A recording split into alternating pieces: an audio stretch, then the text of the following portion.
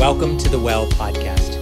We hope that this message will help you grow in your faith and give you practical ways to strengthen your relationships. To find out more, visit thewell.ca. A few years ago, my oldest son was playing baseball, and he started to play at a more competitive level, and he was 11 at the time. And so he joined this team where there was more practices and more games and more tournaments. And the problem was they weren't winning games. And the coach was pretty laid back and would talk to them from time to time, but I could tell, everybody was feeling, hey, we're not winning any games, even though we're putting in all this work. So there's one point, and this has now become famous with one of the other dads who's now become a really good friend. We talk about this whenever we get together and laugh about it.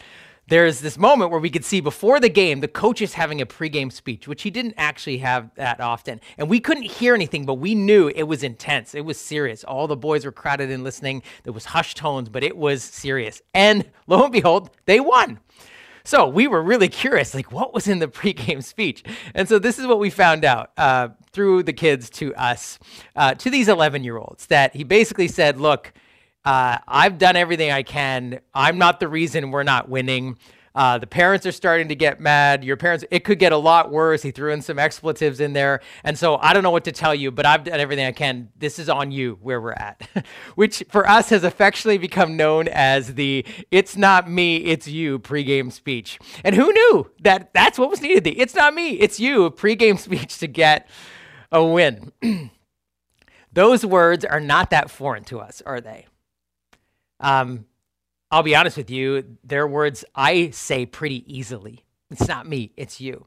And I know this may be shocking to you, what I'm about to tell you, but from the time I was young, I was really good at talking myself into or out of anything. And I could spin sort of anything to make sure I looked favorable. And if it was a choice between me and other people, that they looked less favorable than me if I needed to get out of an argument or get out of an accusation. I actually went and got a professional degree in it. It's called marketing, but really it's spin doctoring, where you can spin anything to sound good or whatever. And I'll be honest, actually joking aside, it is one of the areas where I've needed breakthrough to change, to be less defensive, to be less quick to say that. But I'm sure I'm not the only one. I'm sure I'm not alone in that. And part of the reason I know that is, if you were with us in the fall, we talked about the fact that as human beings from the beginning of time, from the time we appeared on this beautiful earth, we had two default responses to the mess in our lives and the mess around us, or for the purpose of our series, two default responses to feeling stuck, like we can't move forward, or feeling like we're being opposed or hindered in where we're trying to go.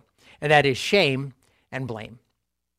Shame and blame are the two default responses that we have as human beings. Shame is pointing the finger at ourselves in an accusing way, in a derogatory way, in a way that says you're stupid, you're no good, you can't do this, how could you, heaping shame on ourselves for something we've done or who we are or our way of being in the world, or blaming ourselves, shaming ourselves for that.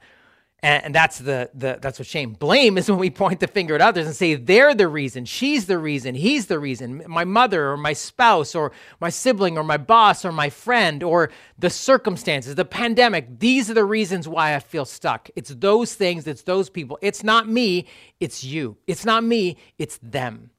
That is, shame and blame are our default responses to feeling stuck and feeling hindered, and the reasons we feel like we can't get breakthrough. And can I say this? I think it's actually easier than ever to say, it's not me, it's you, to actually go to blame. And here's why. For many good reasons, we have become aware that in our past, the people with power, whether they were families or pastors or priests or religious systems or institutions or politicians or whatever, people with power used shame to control and manipulate and subjugate and maintain their own power. That shame is a very destructive tool in the hands of parents and pastors and politicians and anyone with power. And so we are realizing, rightly so, that many of us battle with shame because it was heaped on us, because it was a tool used to destroy us. And we're finding out, well, God is not like that. God is not the one who berates us when we fail. He does not point this accusing finger at us all the time, trying to grind us down or control us or manipulate us. That's not who God is. We're also realizing it's not healthy for us to live with that kind of shame in our lives, that we're not meant to be that way or feel a sense of shame because of our gender or because of our shortcomings or because of our skin color, because of our place in life or because of what we look like. That's not how we're supposed to live. And all of that is good. But what that has meant is it has left us primarily with the only default response, which is to say, if I feel stuck, if I feel hindered, it's not me, it's you. It's not with me. Like if I feel stuck and I can't move forward in life, it's because of that, what person it is, because of what my family stuck me with, or if it's because of how that friend group is treating me, or because the system or our world that I'm in or the pandemic. It's not me, it's them, it's that. And there are lots of, I think, challenges and problems with that, but maybe the biggest one is this. Here's what that means. If it's not me, but it's you. If it's not me, but it's them. If it's not me, but it's that. It means that my breakthrough, my freedom is tied to somebody else's decisions and choices or circumstances. It means that if I want to get breakthrough, if I want to have freedom, I can't unless somebody else does something or changes something or unless the circumstances change. And that's a terrible place to be, right? The only thing worse than feeling stuck or feeling hindered is thinking I don't have any control over actually getting breakthrough because it's all out there. It's all what somebody else has to do. Well, the good news is that's not true. We are able to get breakthrough in our lives in the areas we need it, regardless of what other people decide to do. But it does mean that we have to be willing to let God speak his reality, his truth to us, which is not easy. As I said to you this series, this is not going to be fun, but it is going to be good. And it's good because it invites us out of shame and blame into a whole new way, as we said this, of understanding truth, which is reality, a whole new way of seeing the world and seeing ourselves. Now, we began this journey a couple weeks ago talking about the fact that there are three dynamics in play working against our breakthrough. Three dynamics that we can say, this is why we feel stuck. This is why we feel hindered. They are the flesh, which is our fallen nature, the devil, and the world. Or the flesh, the world, and the devil. The flesh being our fallen nature, the fact that we are beautiful but broken. We have good desires and bad desires. We have healthy things that we want and unhealthy things that they want, and they war with each other.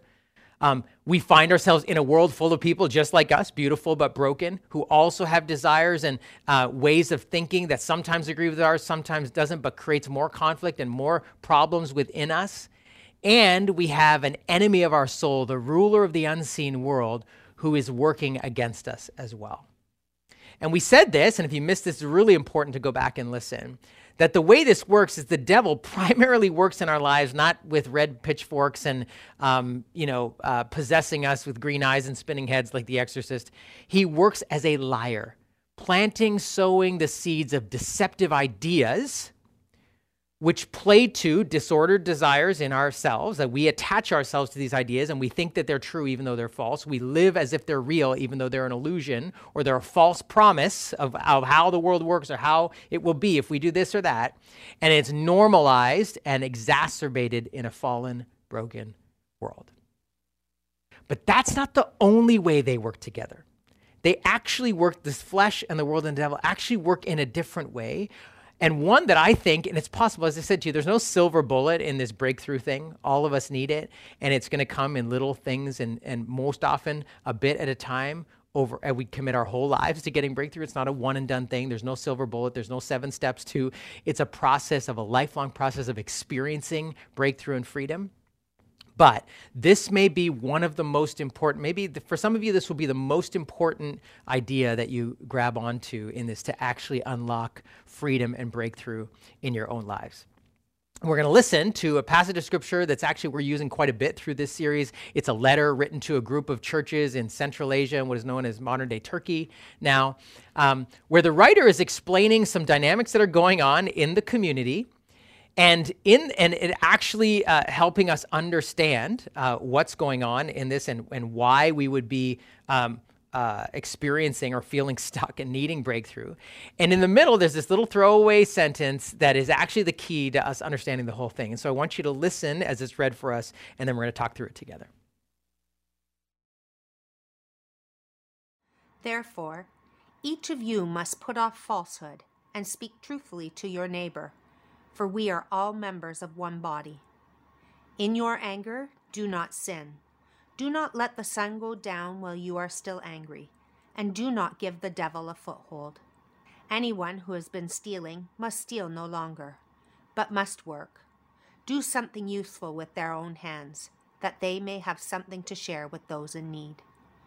Do not let any unwholesome talk come out of your mouths, but only what is helpful for building others up according to their needs, that it may benefit those who listen. And do not grieve the Holy Spirit of God, with whom you were sealed for the day of redemption. Get rid of all bitterness, rage and anger, brawling and slander, along with any form of malice. Be kind and compassionate to one another, forgiving each other, just as in Christ God forgave you.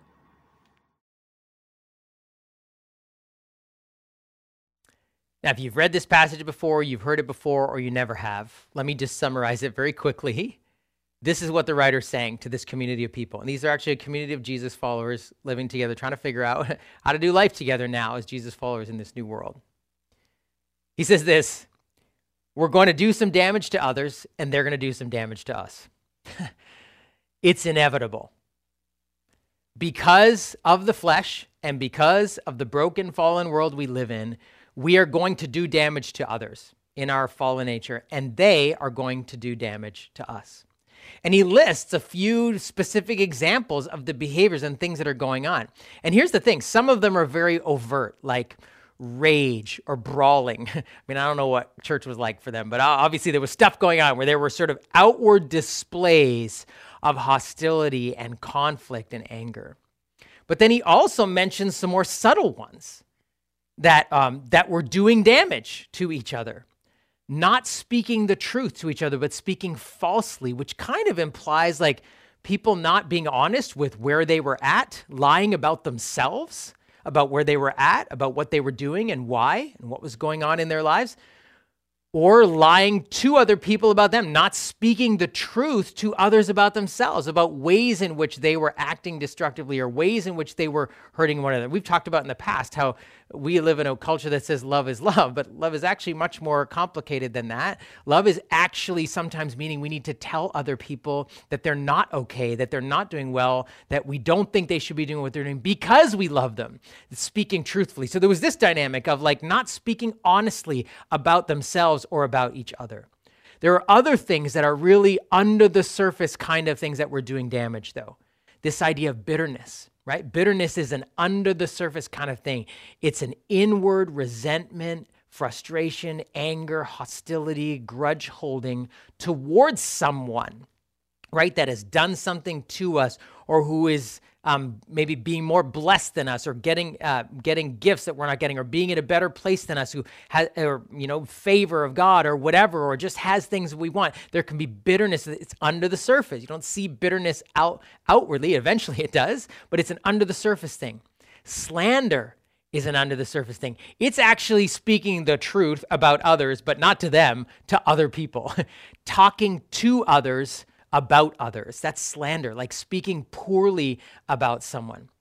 And then the rage and the anger is when you tell the truth to someone about them. So saying something in a way that does damage or saying words that are damaging. All of these things, like some of them outward, but a lot of them inward or under the surface or marking or malice. And malice is the word translated there is just really kind of things that are evil or wrong or ill towards others. It's relational ill is what that is what malice is. And so some of that is overt, some of that is subtle. But he's saying, listen, it is because of our flesh, we are beautiful but broken, and we interact with in very close proximity to people who are the same. We are going to do damage to others with our words or with our lack of words or with the way we say those words or our words to other people about them.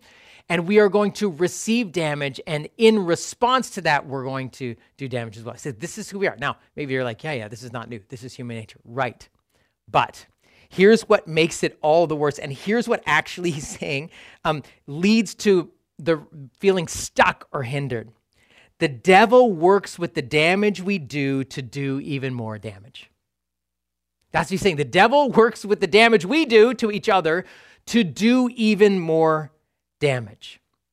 And this is one of the things that I think we don't see and as I said to you, remember, we have so many sort of philosophical, naturalistic objections with the devil, and we go, oh, we write off the caricatures of the pitchfork in hell and the demons in The Exorcist and say, oh, that's not the devil. The work of the devil is not only subtle in telling lies, but subtle in terms of what he's describing here in this passage, that he uses the damage we do with each other to do even more damage. And he actually gives this example. He says this, in your anger, do not sin. Do not let the sun go down while you are still angry, and do not give the devil a foothold. In your anger, do not sin. Do not let the sun go down while you're still angry, and do not give the devil a foothold. Now, he's actually describing the way that the devil uses the damage we do with each other to do more damage. And the key is this word. He's saying, look, he uses anger as an example. Like it's not sinful to be angry, but when you are angry, you have a propensity to do some damage, to sin. And when that happens, you can give the devil a foothold. Now, that word foothold is the Greek word topos, which actually is translated in a number of ways that are super helpful, because we're like, what do you mean give the devil a foothold? Give the devil topos. Here's the different translations if you look at the etymology of this Greek word. Land, dwelling, space, opportunity, and topos is often referred to temples or holy ground. So think about this for a moment. He's saying that you can and I can, in our process of sinning and doing damage to each other, and the way we respond and the words we use or the words we don't say or the lies we tell or the truth we obscure or the slander, the way we gossip about other people to other people, or the way we respond to the hurt that other people have done to us. He says, when we respond in unhealthy, broken, and sinful ways, we can give the devil land, real estate in our life. Now, land, he doesn't mean like physical land. Doesn't mean the devil knocks on your door as soon as you yell at your kids and they say wants to move in. He's saying spiritually, in your heart, in your mind, we can give land or dwelling, occupation, space, opportunity, and ground like we would give like to God, like a holy ground. One person said it like this: we are spiritual beings living in a spiritual world, constantly giving spiritual access and influence to our lives by our choices. All of us. This is not just saying, oh, that's about those religious people who are spiritual. We are all spiritual beings. And in fact, we're finding this out, right? That there is a connection between our mind and our body and our soul and our spirit and our emotions, and even, research, science, like the disciplines of science coming together saying we're all connected. We are very complex beings. The word spiritual isn't referring to a certain aspect of life. It's just saying it marks all of our lives. We are spiritual beings who live in a spiritual world, and we are constant. You don't get to choose this. You're constantly giving access and influence into your lives by your choices. The only thing you get to choose is who is going to have access and influence in your life. You don't get to choose whether you will. Who has access and influence in your life? Is it going to be Jesus? Or is it going to be the flesh and the world and the devil? That's what this passage is saying. See, most people don't engage in ceremonies that give their souls to the devil, right? Say, oh, well, something's wrong in their life. Like, oh, it must have been that ceremony I went to that gave my soul to the devil. Now, I know that there are some places and whatever that people do that in. That's a different sermon. But most people don't do that. Chances are you haven't done it, or you haven't done it in a long time, or if you did, you got free of it. But he's actually saying, no, that's not actually primarily how the devil gets access and influence in our lives. And he uses the sin of anger, or sinning while you're angry, as an example.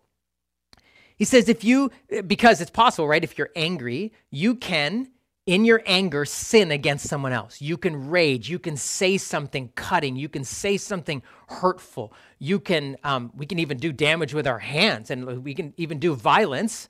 But often, especially with our words, in our anger, we can sin and do damage to other people.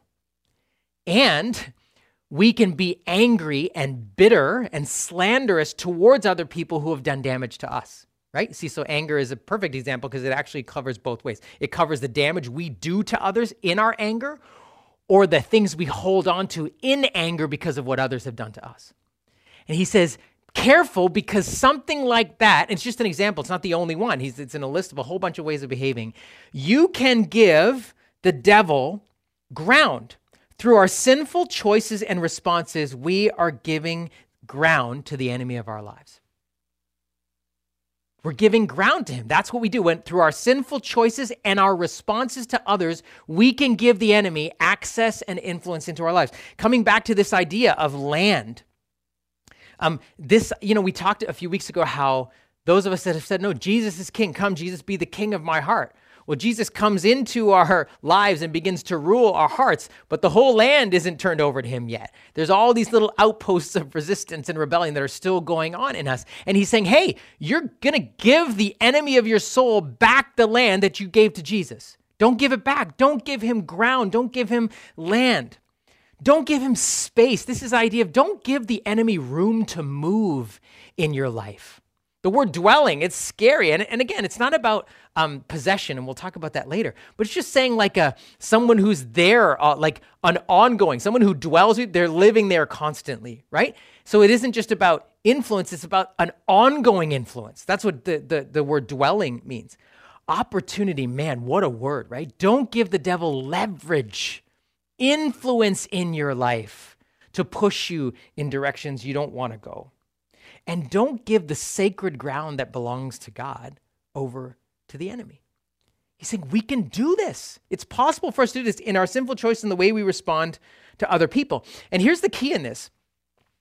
He says, don't let the sun go down while you are still angry. Now, that's not like a specific reference to a day. My sister and I had this unwritten rule. We said, if we told a lie to them or someone, we said something and we said we were just trying to mess them up or, take them for a ride or whatever. As long as we told each other before the sunset, before the end of the day that we were just joking, then it was okay. But if we didn't, it was a lie, which I don't know, maybe we heard that in one of my dad's sermons. That's the only part we heard. Sorry, Dad. Right? But it's not talking about that.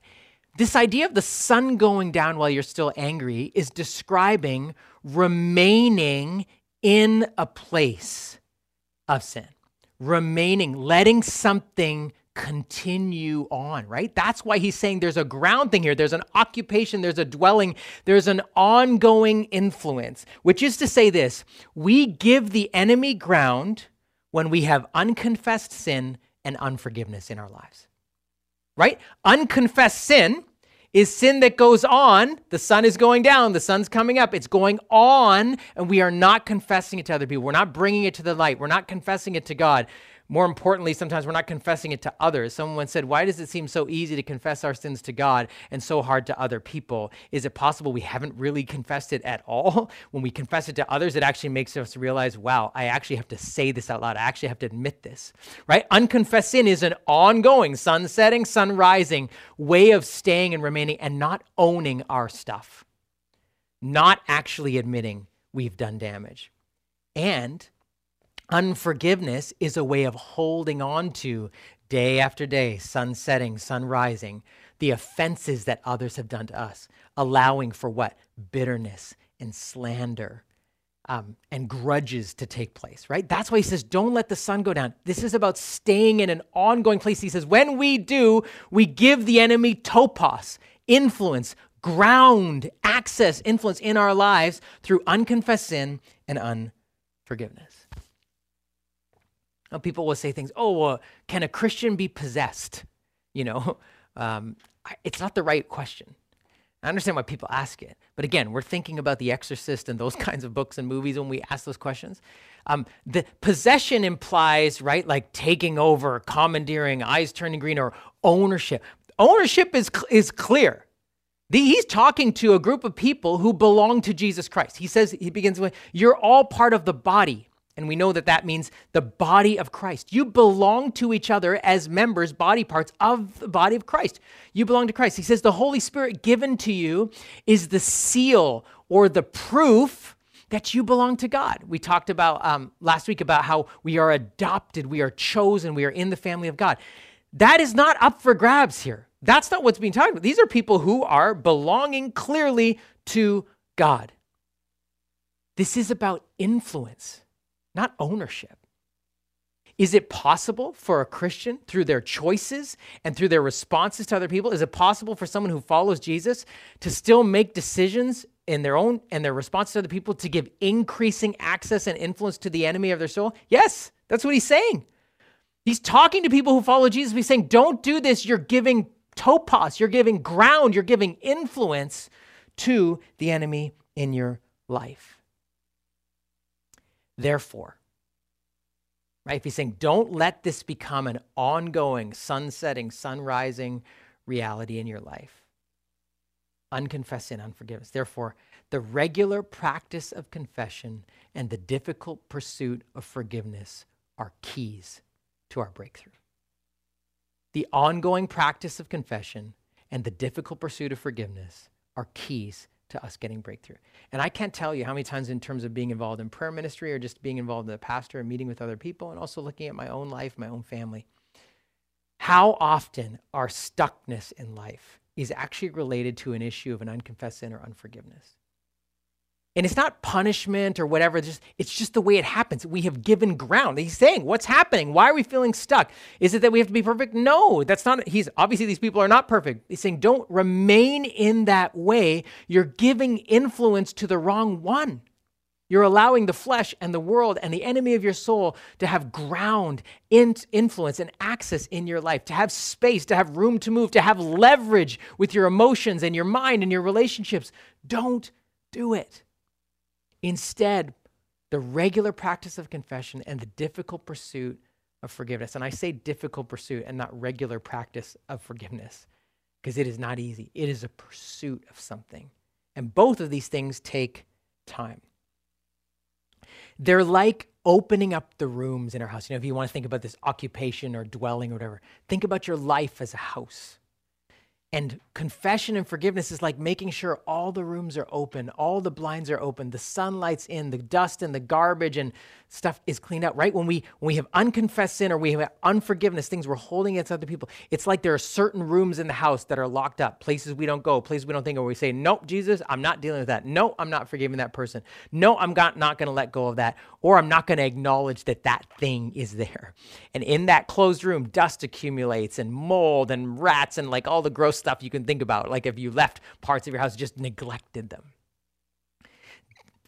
Confession and forgiveness are ways of throwing the doors open, saying, I don't want to have anything that could have an opportunity, that could give space or ground or dwelling for the enemy in my life. And so it's the regular practice of opening the doors, cleaning them out, and letting the sun in.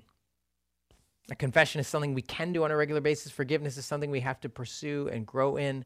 And we have things like prayer ministry in our church for that, for people who feel stuck with that.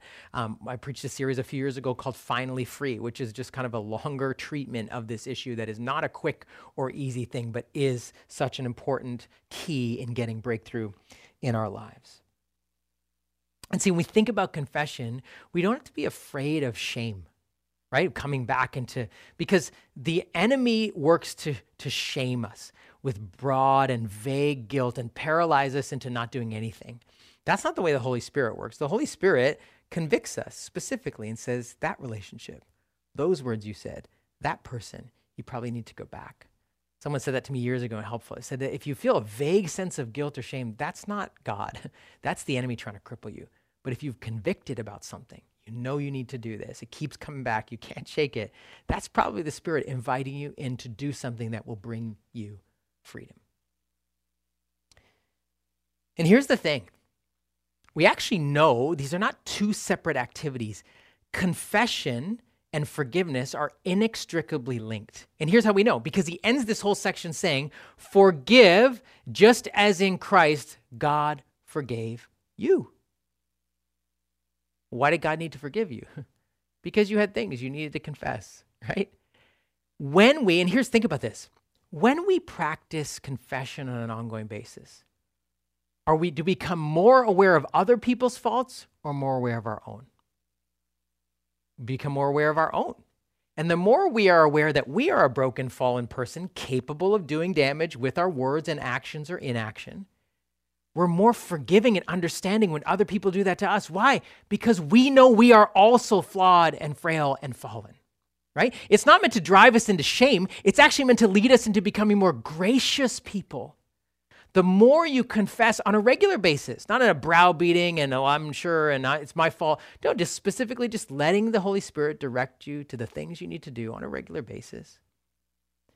The more you are gracious when someone else comes and needs forgiveness from you, or you are willing to go and actively do that because you're more aware. They're tied together. They are linked by the grace of God to us, right? And this is the beauty of it. One of the Psalms you read in the daily reading earlier this week or last week was Psalm 103. As far as the east is from the west, so far has he removed our sins from us, right? That's a beautiful picture. This is the grace of God to us, not shame at all. He just doesn't see our sin anymore when we confess. If you're looking east, you can't be looking west, I like to say, right? That's how far away. When he sees us, he doesn't see our sin and our shortcomings. He loves it. It is the faithful, unchanging love of God as we, his children. He is faithful, the scriptures say. He is full of grace. He does not change his affections towards us based on how we act. And when we come and confess, we remember that's who God is, faithful, unchanging, unwavering in his love and commitment. And when we encounter a God like that, we are able to be like that, faithful, unwavering in our commitment of love to our brothers and sisters, to each other, to our spouses, to our children, to our family, to people in our lives. That's why these things are so connected. Now, for this next week, of course, as always, I'm going to encourage you to use the daily reading to help you. It's going to lead you into some practices of confession and give you space to let the Holy Spirit identify anyone that you need to forgive. But before we move on to that and before this moment is sort of past, we want to actually take time in our gathering to do that today. And the site pastor is going to lead you in a process of confession and just inviting the Holy Spirit to put his finger on whatever it is that God wants to say to you in that. But we're going to sing first a song that is an invitation to come. It says, "Oh, come to the altar. The Father's arms are open wide," right? The invitation to come and confess and receive forgiveness is based on the Father's love for us and the work of Jesus Christ through his death and resurrection. And so just use this as an invitation, and then you're going to have a chance to just create space for the Holy Spirit, not to bury you with guilt and shame, but just to direct your heart to the places and spaces and relationships and people and interactions where you may need to confess or where you may need to forgive.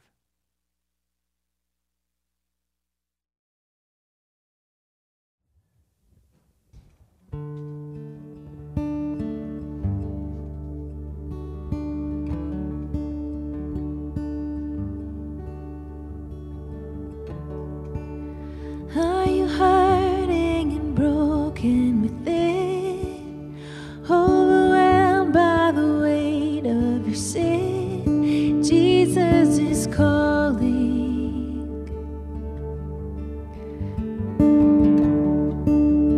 Have you come to the end of yourself?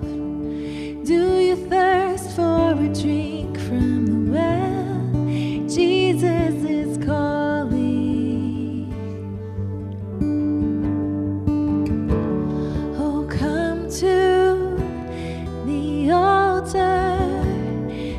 Father's arms are open wide. Forgiveness was bought with the precious blood of Jesus Christ.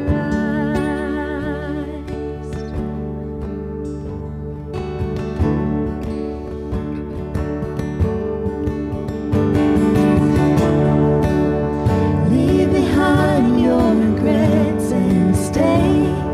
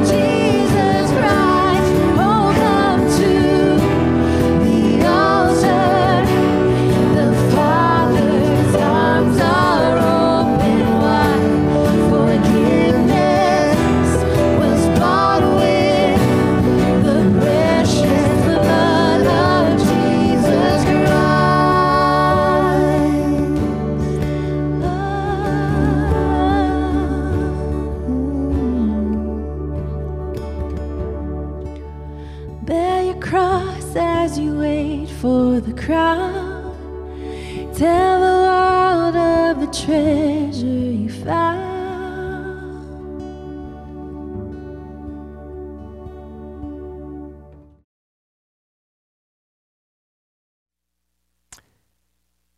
So I want to invite you now to just take a moment, close your eyes. And we're going to begin first with just picturing the face of God looking at you.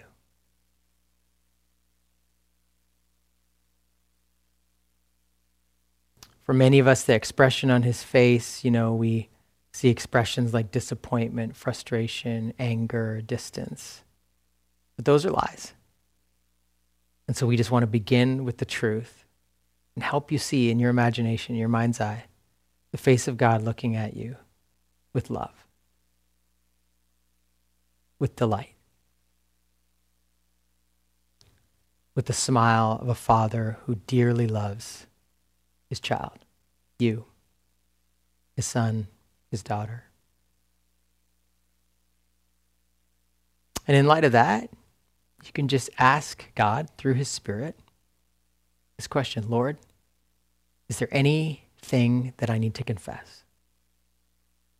Anything I've said that I shouldn't have? Anything I should have said that I didn't? Anything that I said in a way, in a tone that I shouldn't have said it? Is there anything I've done that other people know about, or maybe no one knows about?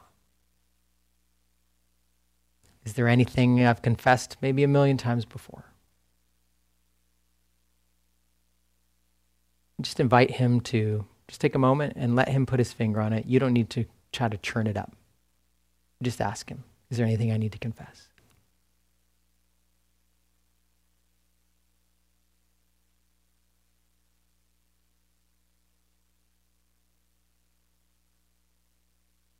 Whatever that may be, you can just pray a prayer.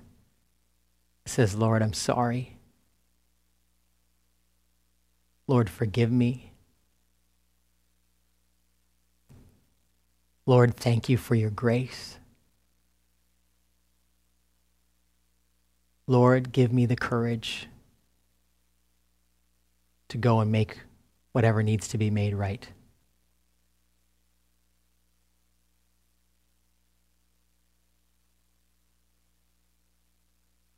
And then, because the Father not only loves you, but he loves all the other people in your life, just ask him this: Lord, is there anyone I need to forgive?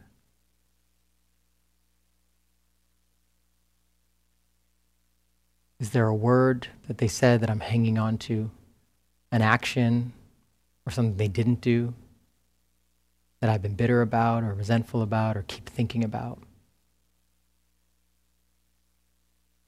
Maybe a small thing or a recent thing, maybe a big thing and an old thing. Just ask him. You don't need to work hard. Just listen. Lord, is there anyone I need to forgive?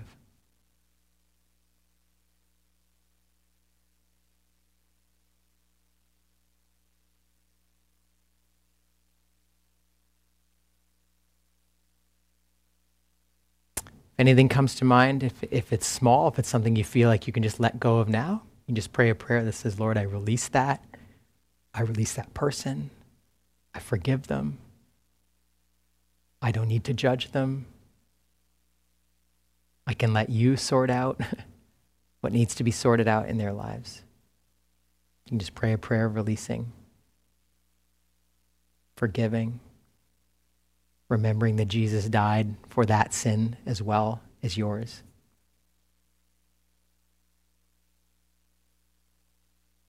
And if there is something that you feel like is going to take you time, just say, Lord, give me the courage to ask for help so that I can begin to forgive this person.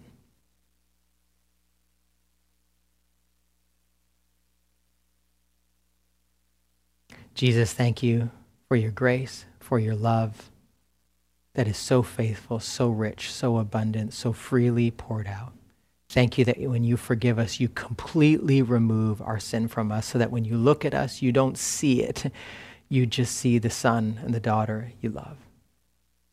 Thank you that there is the power of forgiveness in your name. And help us be able to be people who regularly confess and regularly pursue forgiveness. In the name of the Father, the Son, and the Spirit. Amen.